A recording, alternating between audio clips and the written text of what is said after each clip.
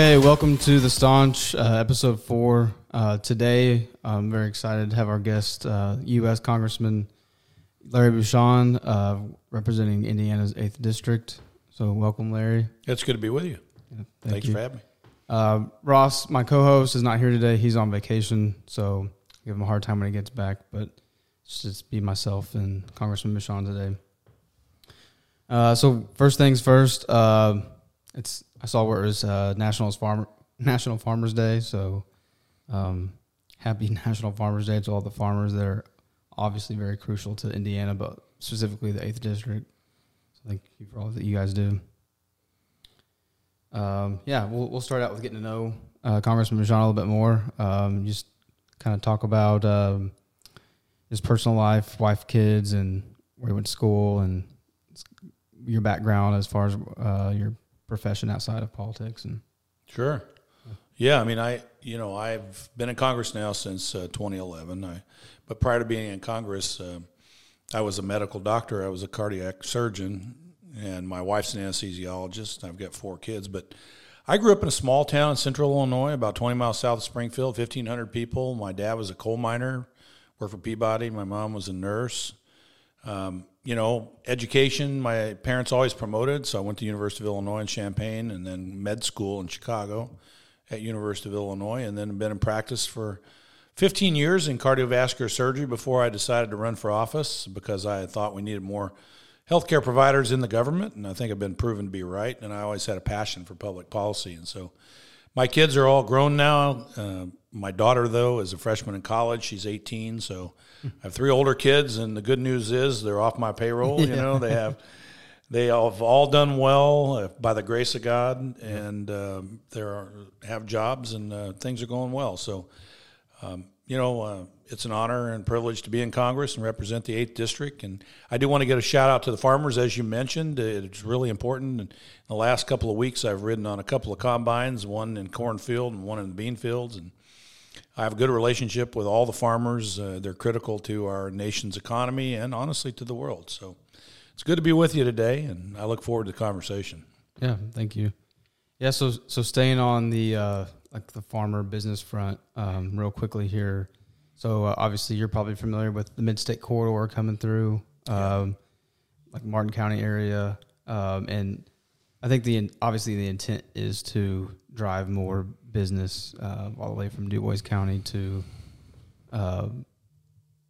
Crane Naval Base. What is your opinion about how that Mid-State Corridor can positively affect, and then how do you it's hard to have the balance that with then how that affects farmers. There's a few farmers in the area that it takes over 100 acres of theirs, but at the same time it could help keep our economy going in this area. So yeah, I mean, it's a controversial issue locally in that area of my district, and I'm pretty much leave it up to the local officials in the state to decide what the appropriate approach is to the Mid-State Corridor. As you mentioned, the premise is it will make transportation easier and bring more commerce to the region, but some people have fear that going around some of the cities will have an impact on the local family-owned businesses that are on the main roads in those towns. So it's, from a federal perspective, we don't really have any role in that at this point.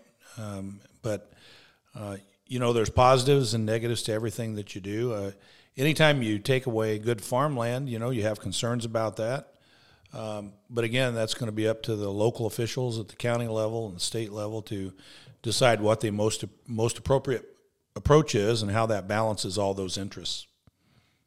yeah, I agree. It's I understand the environmental side of keeping family farms in the family for generations, but I also understand trying to extend the life or bring additional business to the area long term. So yeah, so staying on that front, one of the things I think President Trump did while he was in office was renegotiate NAFTA.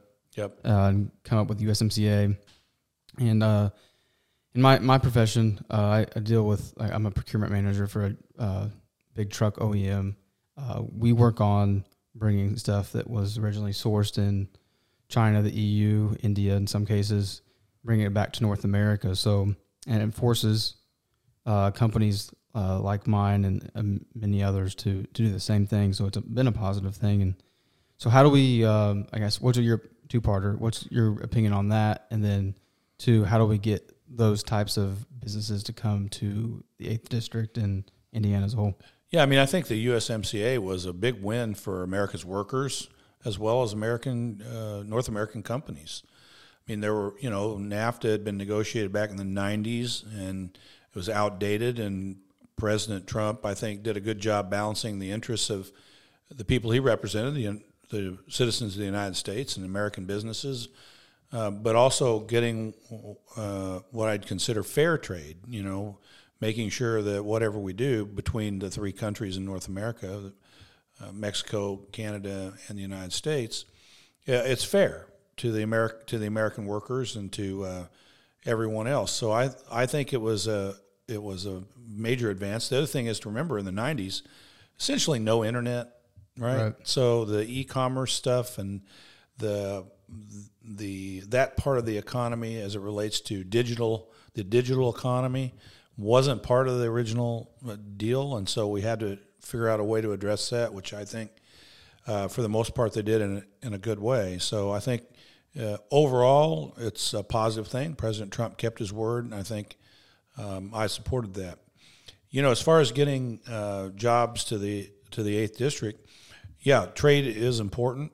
But I tell you, right now we've got to get in control of inflation. We've got to get control of fuel prices, because if we can't get control of those things in the United States, it makes it difficult for new businesses to start, and it makes it difficult for current businesses to stay in business because, the fuel prices, for example, affect everything. I mean, diesel. Look at diesel prices right now, and you expect truckers to be on the road. Independent operators, some of them, or companies, and you see the fuel prices, and that has been the result, I think, of poor policy out of Washington D.C. Partially. I mean, in fairness, COVID had a big effect, but then when you have an administration there that's stymieing energy production in the United States. Right. As it relates to fossil fuel, and then in the last year passed trillions more in spending, which I voted against, didn't think was necessary in many respects, and didn't get a balanced approach on an infrastructure bill that actually did what we wanted it to do, but instead a big part of it handing out money to their political friends. Well, then you get this result. So I think big picture getting, Indiana kind of sells itself. We've got a budget surplus. We've got a fair tax code, regulatory code. I think, trying to get businesses into the 8th District from international locations, it depends on the overall U.S. economy. We got to get a handle on that. Yeah, I agree. I think with that, too, is talk about inflationary costs. I think energy crisis has been a huge thing as well. In the EU, they're 10, 20 times what the cost was before all this started. And it's, talking to some of them over there, it's going to be even worse. So we're not to that point yet. I think it seems like you were just talking to that we're suppressing the gas prices right now. And I think before midterms or right after midterms, we'll see another spike in fuel prices, unfortunately. But yeah, I mean, I think, the European situation, especially in Germany, shows us what happens when you get an energy policy that, tries to address is trying to address an issue, which I think we would all agree, getting our control of our emissions and in a practical way, decrease the amount of emission, carbon dioxide emission that we have as we generate energy and as we utilize fuels. Getting so far out ahead of that ideologically, where you think that you can shut down all energy production from the fossil fuel space, and then rely on only renewables, like and then close down your nuclear plants like Germany was doing, just doesn't work. And they have the highest fuel prices in the world over there.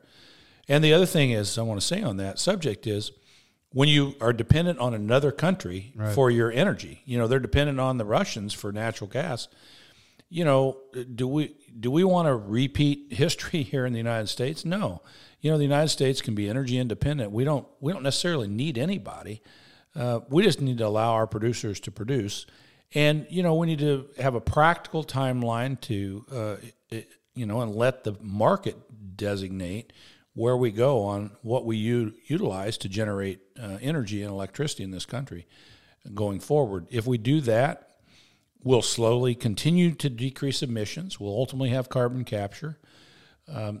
And we don't stymie our economy and have fuel prices that are going to be unaffordable for most people I represent. Right. Yeah. So that's another question I had is, so what's the solution, given the state that we're in today? Do we turn on more coal production and just refine that process? Do we use more natural gas? What does that look like? Because, as you probably know, there's really no such thing as zero emissions, and the materials that we're using to mine and come up with these to make the batteries and, the EVs, the whole EV sector is also, carbon emissions. So, yeah, I think that's the other thing that I think the message doesn't get across from what I'll call, the political left on this issue, the ideological people, is that, for example, and you mentioned the electric vehicles. I'm not against them at all, but we don't mine any lithium in the United States. It all comes from China and South America, right? And the environmental damage from that mining is not even considered by the people in the United States as part of the mix. And then, what do you do with the batteries when they're at the end of life? Where do you put them? What do you do with them? There's an environmental impact. Solar panels, same thing. What do you do at the end of their life? Well, we're throwing them in landfills, and they got all kinds of metals and other things in them. So, yeah, you bring up a good point. You have to consider the entire life cycle of every way that you generate energy. So my feeling is that we have to have an all-of-the-above approach. We have to continue to look at technology advances in renewables, in nuclear, where we have these smaller nuclear reactors that we can recycle fuel over and over and not have to dispense with it. We can burn natural gas and coal more cleanly, which we've been doing, but also get carbon capture that's feasible. And we need to pursue all of those things. Technology and innovation is going to get us where we need to go. Government mandates are not. And all they're going to do is cause my constituents to pay higher prices, and in many cases, something they just can't afford it. Right. Yeah. And, Warren Buffett actually just made a huge bet on carbon capture. So I think that'll be a huge thing. It's already a thing now, but I think in the future, it'll be a massive industry to be in. So I hope that our federal government can be productive to stimulating that type of the economy. I think we will. Even the ideologues on the environmental left are starting to realize that, hey, if we want to get to what their goals are, right, that may not ever be attainable, I'll be honest with you. But say hypothetically they want to get to their goals. They realize that fossil fuel is going to be part of that. Right. And so, because it's just the way it is, right? It can't be done with just renewables the way they think it can. It just can't be done. I know the data. So now they've realized that if we're going to use fossil fuel and they want to get to their goals, they're going to have carbon capture, right? And so you're starting to see political support on the environmental left for developing carbon capture. And so I think you'll see that at the federal level too. Yeah. Okay. So I'm going to transition into more of the medical side. Sure. Just because Congressman Bucshon has a medical background. So Obamacare, Trump tried to repeal, and in my opinion, whether it's his fault or not, it's on his administration. Didn't really have a good replacement plan, or at least it wasn't executed. And there's a lot of political factors leading up to why or why not that wasn't successful. And I know Senator Braun in past, I think it was 2018, had a plan, but being in a disadvantage with a Democratic House and Senate, not really be able to get that in place either. So, what's your What's the best way to repeal? I know that's a very broad question, but how do we repeal Obamacare and effectively to where it, is a positive thing? Yeah, I mean, I don't think Obamacare per se is going to be repealed because it's so baked into the way our system runs today. It's been in place for now 10 years, roughly, and so what we have to do is, by the way, when we were in the House majority during the Trump administration, we passed legislation, to repeal Obamacare and to replace it with some other what I'll call more conservative ideas to address healthcare costs and the affordability of health insurance. But of course, the famous thumbs down from John McCain, at the end killed that in the U.S. Senate, so we didn't get it across the finish line. I mean, that's what happened. We could have done it with just Republican votes, which we did in the House, but we couldn't get John McCain and 2 other senators on our side of the aisle to support it, which was unfortunate. Which is frustrating to me because, when Democrats, they stick together, when they have their thing, man, they all stick together and they vote for it. We lost 3 senators. We only needed 2 of them. And we could have repealed Obamacare and replaced it. So I don't think the whole law will be repealed. Just not going to happen. However, the issue is cost in healthcare. Healthcare costs way too much money, and the reason is because it's not a true free market. Healthcare is a price-fixed marketplace. It's not the consumer doesn't have a lot of effect on driving down cost in most of healthcare. Now, I'll use LASIK eye surgery as an example of what happens when consumers actually have some input. Right, that wasn't paid for. That's not paid for by insurance. And so, years ago, 15 years ago when it started, heck, it cost you $4,000 or $5,000 to get LASIK eye surgery. Now you can get it for about a tenth of that price. Equipment's better, doctors are better, and why is that? Why is the cost down? Because the consumers can shop around, and they drive the cost. Regular health care, say you need heart surgery, you can't do that because it's price fixed. You don't know what it costs. The hospitals won't tell you what the costs are. There's a third-party payer, the insurer that's in the middle. So my feeling is what going forward in healthcare, we need to be concerned about the overall cost, and the way to drive that down is get the consumers more engaged in the process. The pricing needs to be more transparent. Trump administration tried to do some of that, and I think when the American people see where all the money's going in healthcare, that people will start to push back and say this is just not the way we should do things. Here's the thing, though, and I was in healthcare, as you know, is the system itself does not want transparency. I mean, there's a lot of big players. There's publicly held companies, both at the hospital level, the insurance level, even the medical practice level, the pharmaceuticals, the devices, everything. And I would say the system overall really doesn't want transparency because a lot of money is being made in healthcare. And I know this because I've tried to do some things in D.C. to get some transparency, and politically that they go after me. But hey, they know where I am on this. I'm for the people I represent, and we need to get the cost down. I think that's the way to do it. I don't, more government usually leads to higher costs, believe it or not. And more restrictions, more regulations just are going to make this worse. We just need to be more free market based, get some transparency out there. And people that don't want to comply with that, we're going to have to put political pressure on them by getting the American people on our side to do it. Yeah, so you're saying we shouldn't be more like Canada then? No, my goodness. Here's the thing about the Canadian health system that people, if you're healthy, it's great.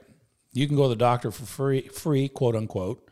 It's not free, of course, because you're a taxpayer and you're paying a part of that. Mm-hmm. But if you really get sick in Canada, good luck, because the people that really get sick that have the money come to the United States to get health care because they limit the budget up there. They ration. I mean, and I know this for a fact. We do not want that type of a government-run system in the United States. No, we want a system that is cheaper, right? We want a system people can afford, that everybody can have insurance. And the way to do that is not bring in more government. It's actually to bring in less government, in my view, and get a more price-transparent free market where the consumer actually can put pressure on the system to drive the cost down. Yeah. That's the way I see it. Yeah, and so on that other front, so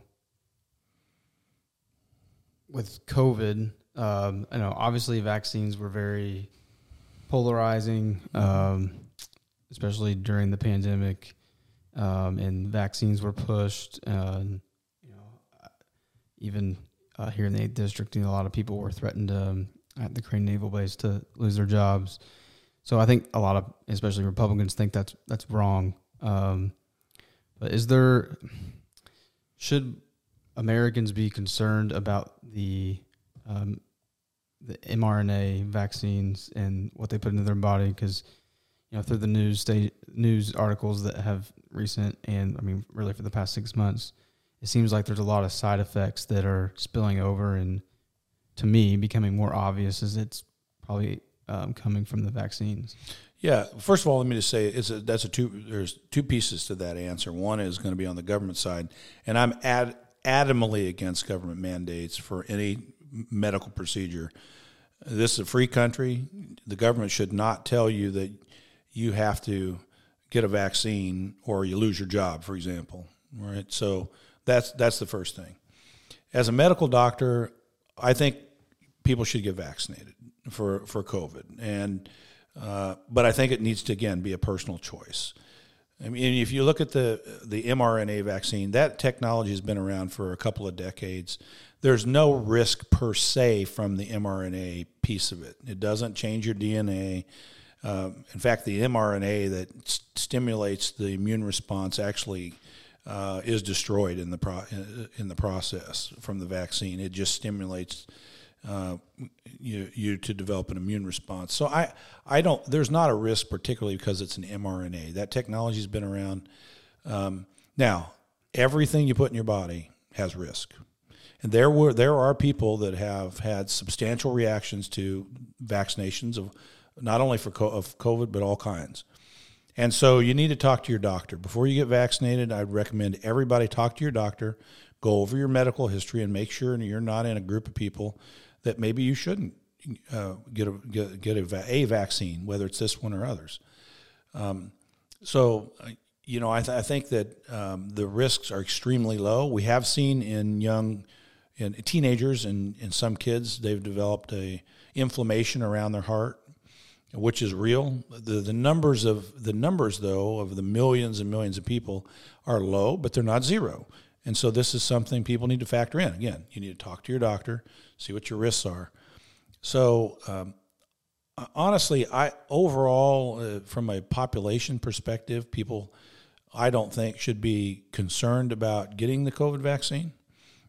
And I've been vaccinated. I've had one booster. But again, I don't believe in government mandates. I don't think the federal government should, or state government for that matter, mandate any medical procedure for anyone. It's a free country. If you make that decision between you and your doctor, and go from there, depending on your medical conditions.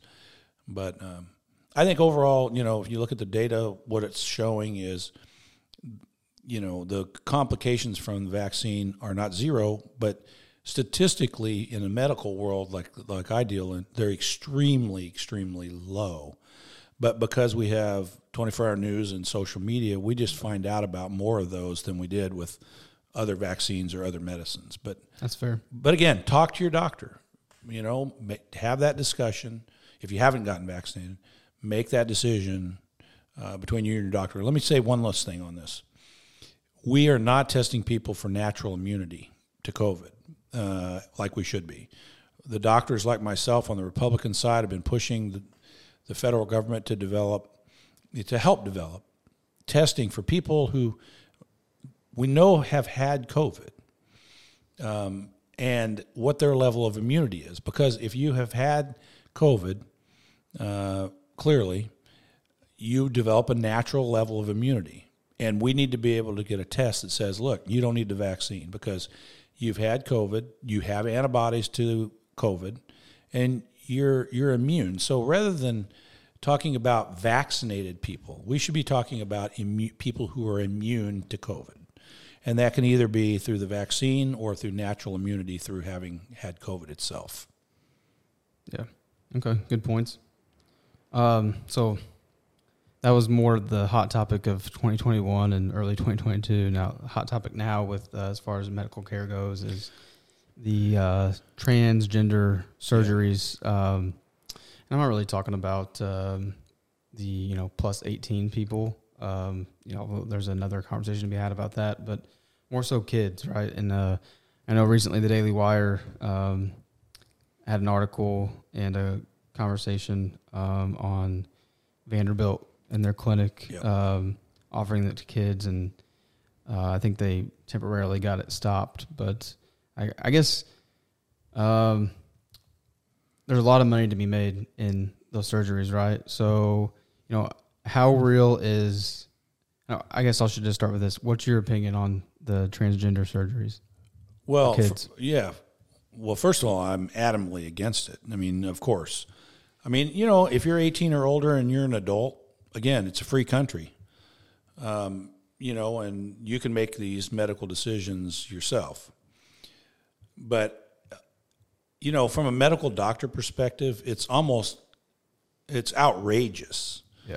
That we would be considering allowing children or teenagers to have a surgery that can completely change their lives permanently. This is not something, hey, I changed my mind when I got to be 19. I thought it was a bad idea. Once I had more information and I understood and I'm an adult and I can make adult decisions. So these are permanent things. So I think it's wrong. I'm adamantly against it. Young people going through puberty and stuff have all kinds of emotions and thoughts and changes. We've known this for decades, right? And to make, to allow, without parental consent, by the way, in many cases, permanent anatomic changes and physiologic changes to young children, I think it's medical malpractice. I really do. Should not be allowed.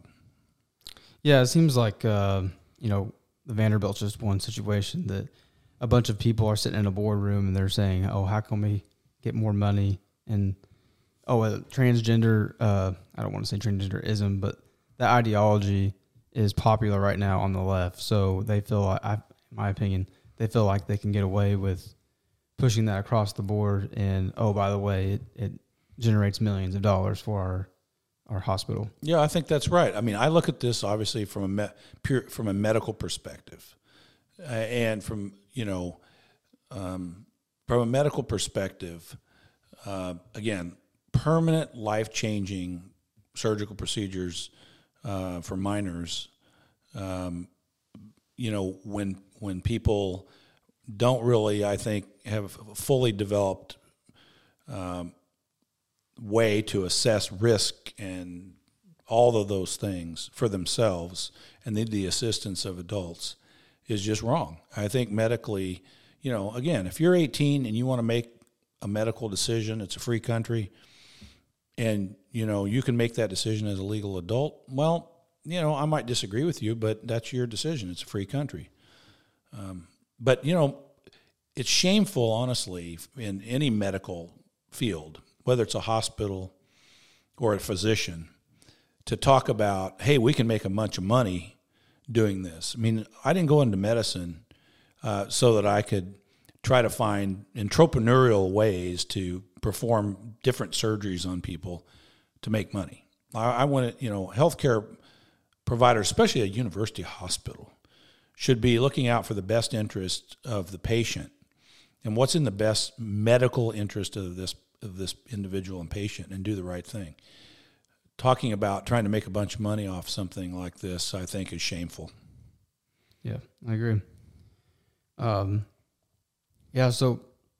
one of the last topics I have is Biden's the infamous anti-MAGA Republican speech he made. It might have been August, early September.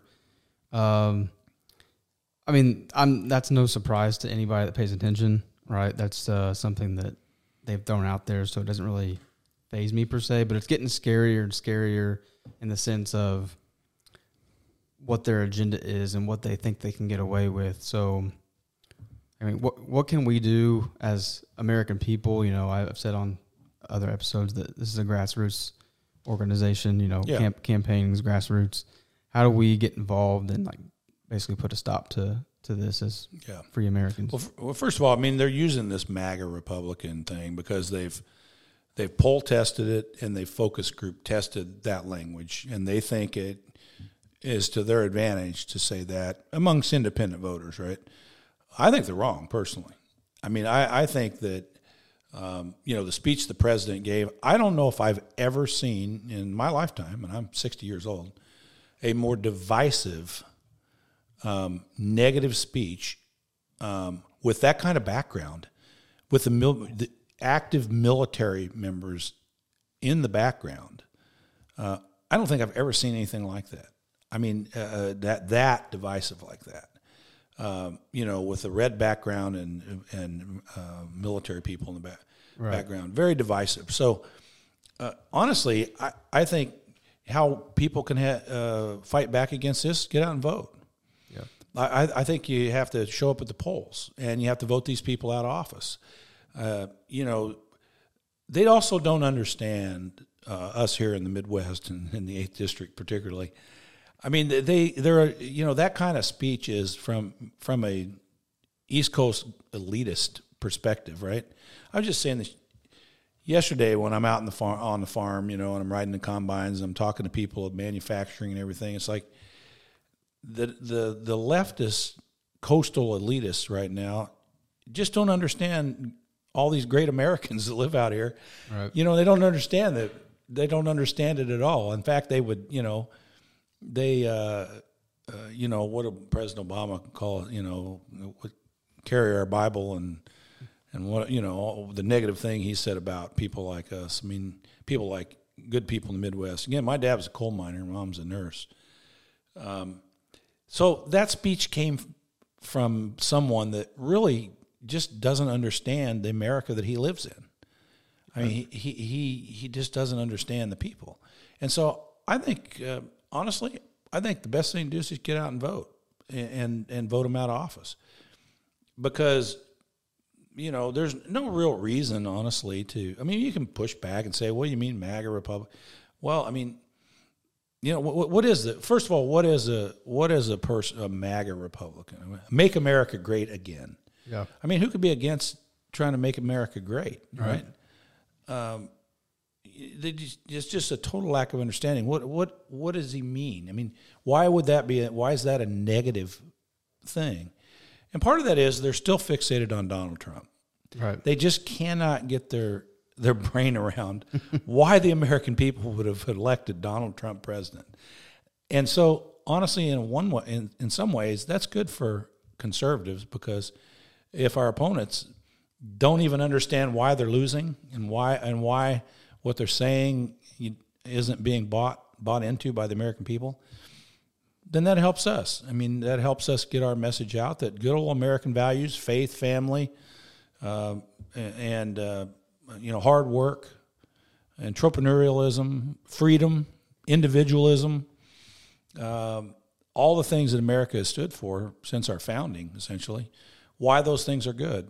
You know, the more they try to denigrate us, I think the more powerful Americans that believe in these traditional values become, particularly at the polls. Yeah, and so there's two things in the Republican Party I pay attention to the most, but as far as going to the polls, it seems, you know, we just had a primary in Indiana here earlier in 2022, and the attendance at the polls was pretty low, and it's a primary, and, you know, there wasn't a huge amount of races, and most of the Republicans that in the bigger offices ran unopposed, right? So, but there's almost like a bigger problem of apathy, right? Of people in the millennial generation, my generation and younger, they don't really care, or they feel like their vote is just one vote and it doesn't matter. So that's one, and I'll get to the other after this answer. But how do we get that generation, my generation, to the polls more? Well, I mean, I think this election you're going to see your generation, the younger generation. I have kids who are 29, 27, 24, and 18. And I think people who are in their 20s and 30s right now who are seeing the downside of, what is happening in their country economically, right? People who are trying to get their lives off the ground, and they see the inflation and the high fuel prices and all these things, are seeing the direct effect that national level politics can have on their lives every day in their hometown. And so, I think this election you're going to see more of a turnout. Historically, like when I was in my 20s and 30s, my generation of people voted at a much lower level than they do now, at my age 60. I think over time you start to see, hey, this stuff really does affect me. Yeah, that's a good point. So I don't think necessarily this generation is much different than ones in the past. But let me say this. I mean, how would you like to be in one of these provinces in Ukraine that was annexed by Vladimir Putin? And when they had an election to say, hey, do you want to be in Russia or you want to be in Ukraine, that military people came to their door with the ballot. Right. And said, here's the ballot. You want to be with Vladimir Putin or you want to be with Ukraine? Right. I mean, what are you going to do, right? That's hence the reason they had, over 90% of people voted and said, oh, yeah, we want to be part of Russia. Well, yeah, because they'd get drug away by the military people, never to be seen again. So, the message I try to get across to people is your vote matters. Every vote matters because we're in a country where you have the freedom to vote for whoever you want, no matter who that is, right? You can even vote for people that 99% of the society doesn't agree with, right? Right. And nothing's going to happen to you. Nobody's going to knock on your door and say, hey, you just voted for someone from this party and, we don't like that. So that's the message I try to get across. And then we had an election a number of years ago down in Posey County area. The state representative won by 8 votes. And as it turns out, had more family members of their opponent turned out to vote, they probably would have lost lost the election. Yeah. So when I talk to young people, particularly high school kids, and I've done that recently, I'm like, your vote does matter, and because races can be close, and people need to get out there. But I think the main thing is right now, more and more awareness young people have, particularly about how these elections actually do impact you. I mean, you can't just go through life oblivious to national level or state or local level political elections because it has a direct effect on your life. And it's a tough message to get out there. Yeah, it really is. I do think, honestly, and some people have proposed this, that Election Day should be maybe a federal holiday. Because I can't tell you the number of people I talked to said, oh, yeah, I meant to vote, but I got tied up at work and I just didn't get there, I don't think that's actually a bad idea. Let's put some more importance on this and say, hey, this is important enough that on national election days, it's a paid federal holiday for people at work. Employers might be against that, but the reality is it's that important. It's that important that people have the freedom. They don't have to worry about going to work that day. They can get up and go vote. Yeah, I agree. And then on the other side, there's a portion that call themselves Democrats, but they would probably agree to about 90% of what we said here today. Yes.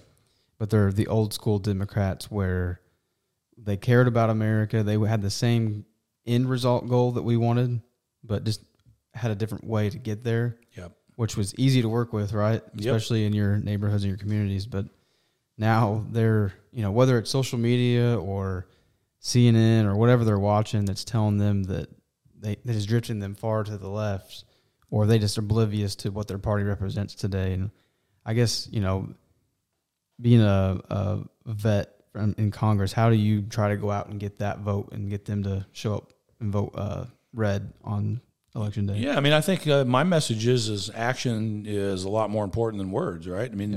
you can have political rhetoric out there, but look at the results, right? I mean, look at the administration, through CNN and their other media partners, basically, trying to say, look over here, what you're feeling every day and what you're experiencing every day in your life isn't really happening, Yeah.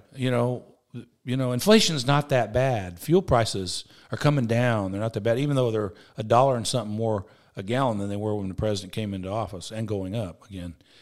So look at, I think the way you get that message across to people on the grassroots level is look at what the results are, and not what the political rhetoric is. I think a lot of Democrats, particularly in southern Indiana, over the last 10 years, have really gravitated more, I would say, more towards independent voters that are open to voting for Republicans in elections. They may still be a registered Democrat, but a lot of them, they're voting for Republicans. We know this because we've seen polling, and in the last 10 years, things have changed. My dad, for example, was a union coal miner, but my dad was a conservative guy.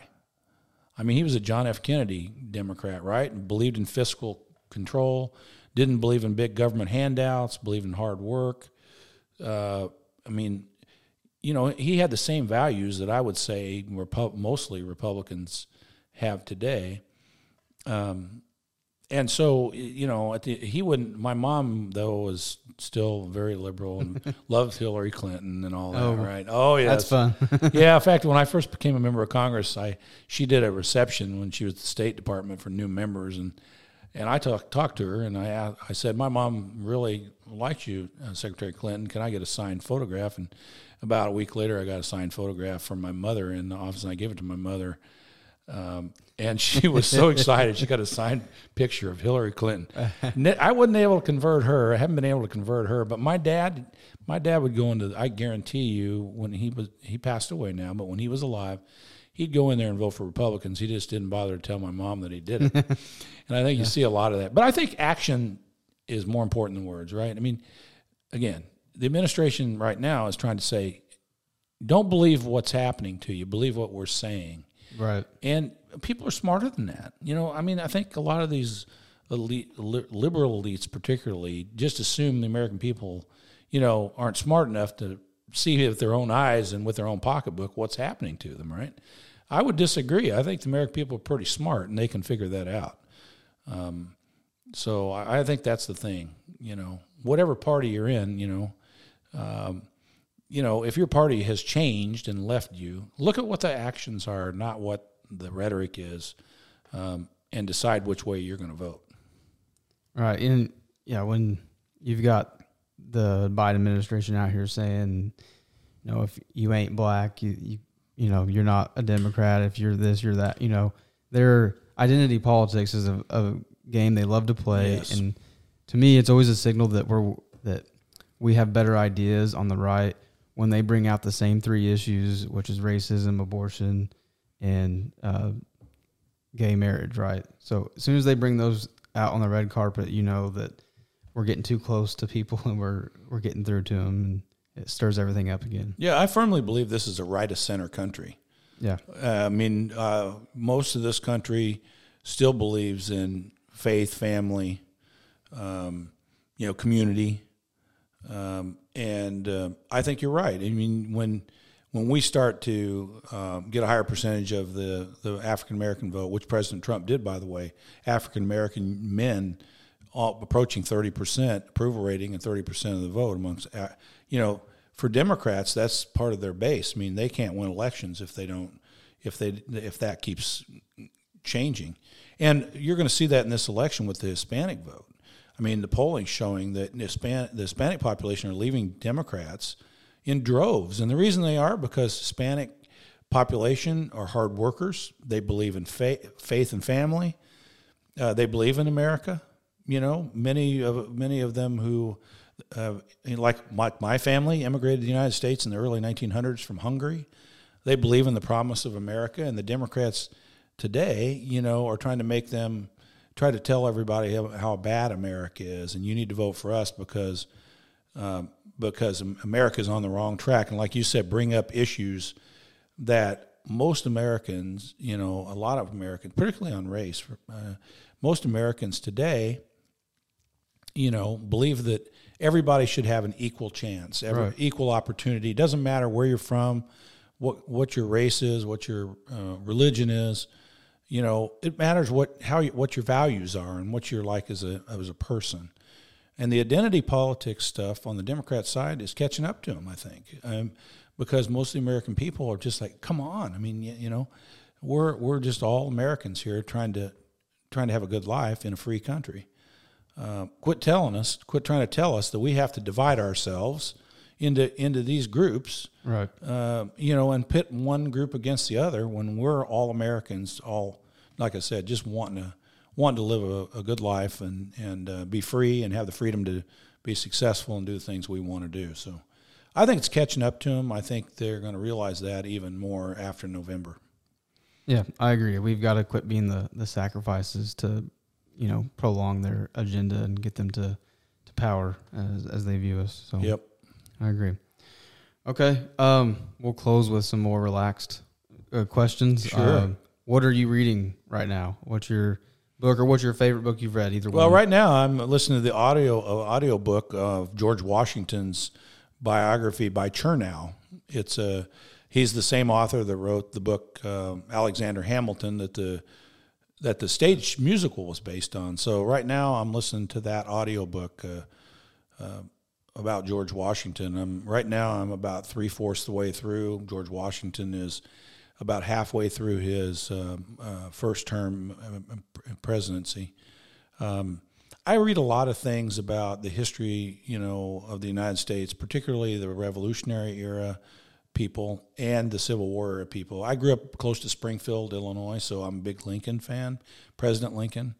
But right now, that's what I'm listening to, and it's fascinating. I mean, when you go back to George Washington and that era, and when people think, oh my gosh, things are so bad today. Hey, you should go back and read a little bit about the fight over the Constitution when they put the Constitution together, and realize that all the founding fathers didn't agree with each other, right? Right. And the battle, but here's the thing, they agreed with one thing. They agreed with the promise of the future America that they were putting together, right? And so they, again, had maybe a different pathway to get there. But the one thing they didn't waver on is they agreed with the premise of what the future America would look like based on what they did. And, again, we need to get back to that today. Okay, have disagreements and stuff. Quit dividing each other into groups, and realize that we need to get back to this really developing idea of self-governance. Right. We're young. Our country's young compared to the rest of the world. And all realize that we need to, fight for American values. So that's why I read that stuff, because it kind of puts things into perspective about today's world. And I say that at some speeches when I give political speeches. I mean, imagine if you woke up, you woke up in December of 1776 and you were George Washington. Yeah. Right? Your troops are freezing to death. You don't have any food. Looks like you're imminently going to be defeated by the British.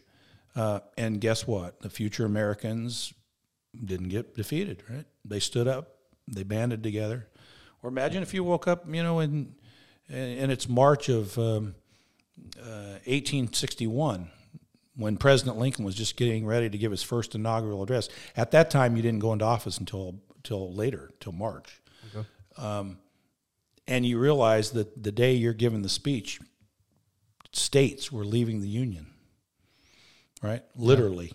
Yeah. And you're the president, you wake up that day, or you're a citizen.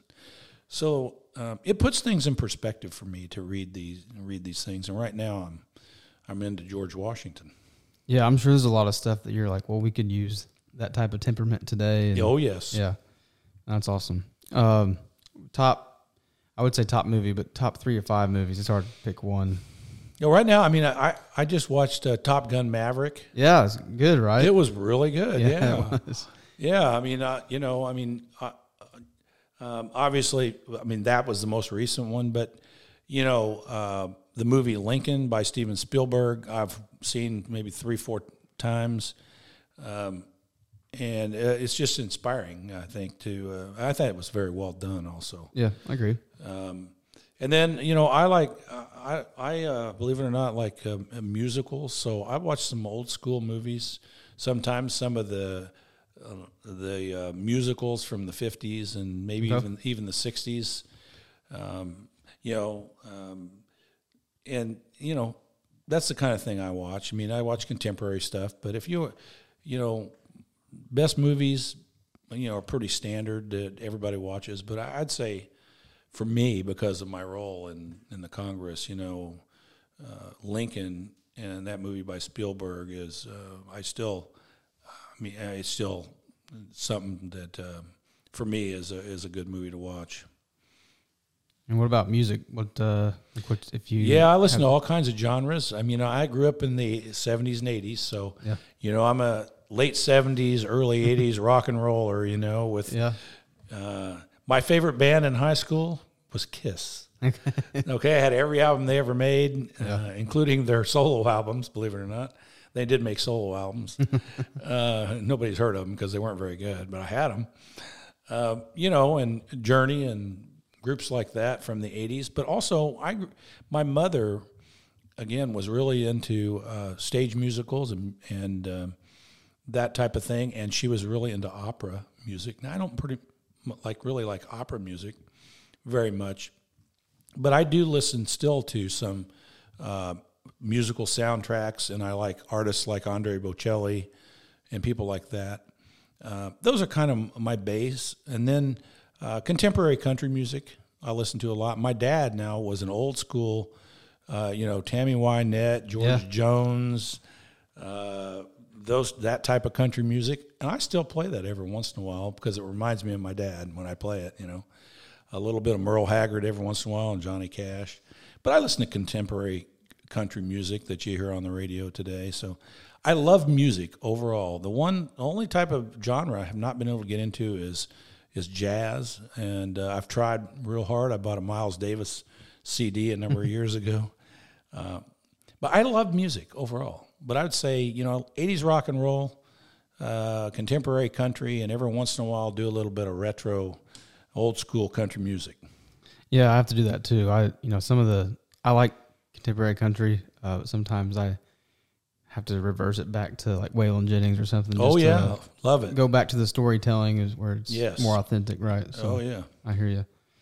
Okay, so what's next for Congressman Bucshon? You have the election coming up, and where do you see yourself in the next 5-6 years, and after you're done with your political career, what are you going to fall back on? I mean, I think my goal is has always been since I went to Congress is get the cost of health care down for the American people, right? Make it simpler for people to navigate the system. I mean, I've been disappointed, honestly, in the last 11 and a half years, honestly, with both parties about the lack of progress on cost. And it's frustrating because, as I mentioned earlier in the podcast, the system itself doesn't really want much transparency, and there's a lot of money involved, and it's a really tough nut to crack. So my goals are going to be going forward, at least for this next term. You never know what's going to happen in the future. I don't predict things out past the next term, is to get healthcare costs down. The other one is I think you're going to see Republicans address energy. We really have got to clarify a U.S. energy policy that's pragmatic, practical, and doable, that keeps costs down and keeps energy reliable. I mean, do we really want to have rolling blackouts or rolling brownouts? Because we've shut down prematurely all of our natural gas-fired power plants, and we don't have, we get a cold winter or a hot summer and we don't have enough backup energy. Do we really want to do that? So I would say those two areas. My big focus is going to be on getting cost of healthcare down, getting more transparency in the system, make it simpler for people to navigate, and creating an energy future where America can continue to thrive with low-cost, reliable energy. Those are going to be my goals. I don't really think about what I'm going to do in the future, I do want a third act. I mean, I've been a heart surgeon. I've been in Congress. I firmly believe that you should serve in the government, and then you should, you should move on and have another act in your career. And so, when that'll be, I don't know, but I don't really think about it too much. I'm focused on these other issues right now. Yeah. Okay. Awesome. Well, thank you again for joining us today. Sure. Thank everyone for giving this a listen. Episode 4 of The Staunch, and we'll see you next time. Thanks for having me.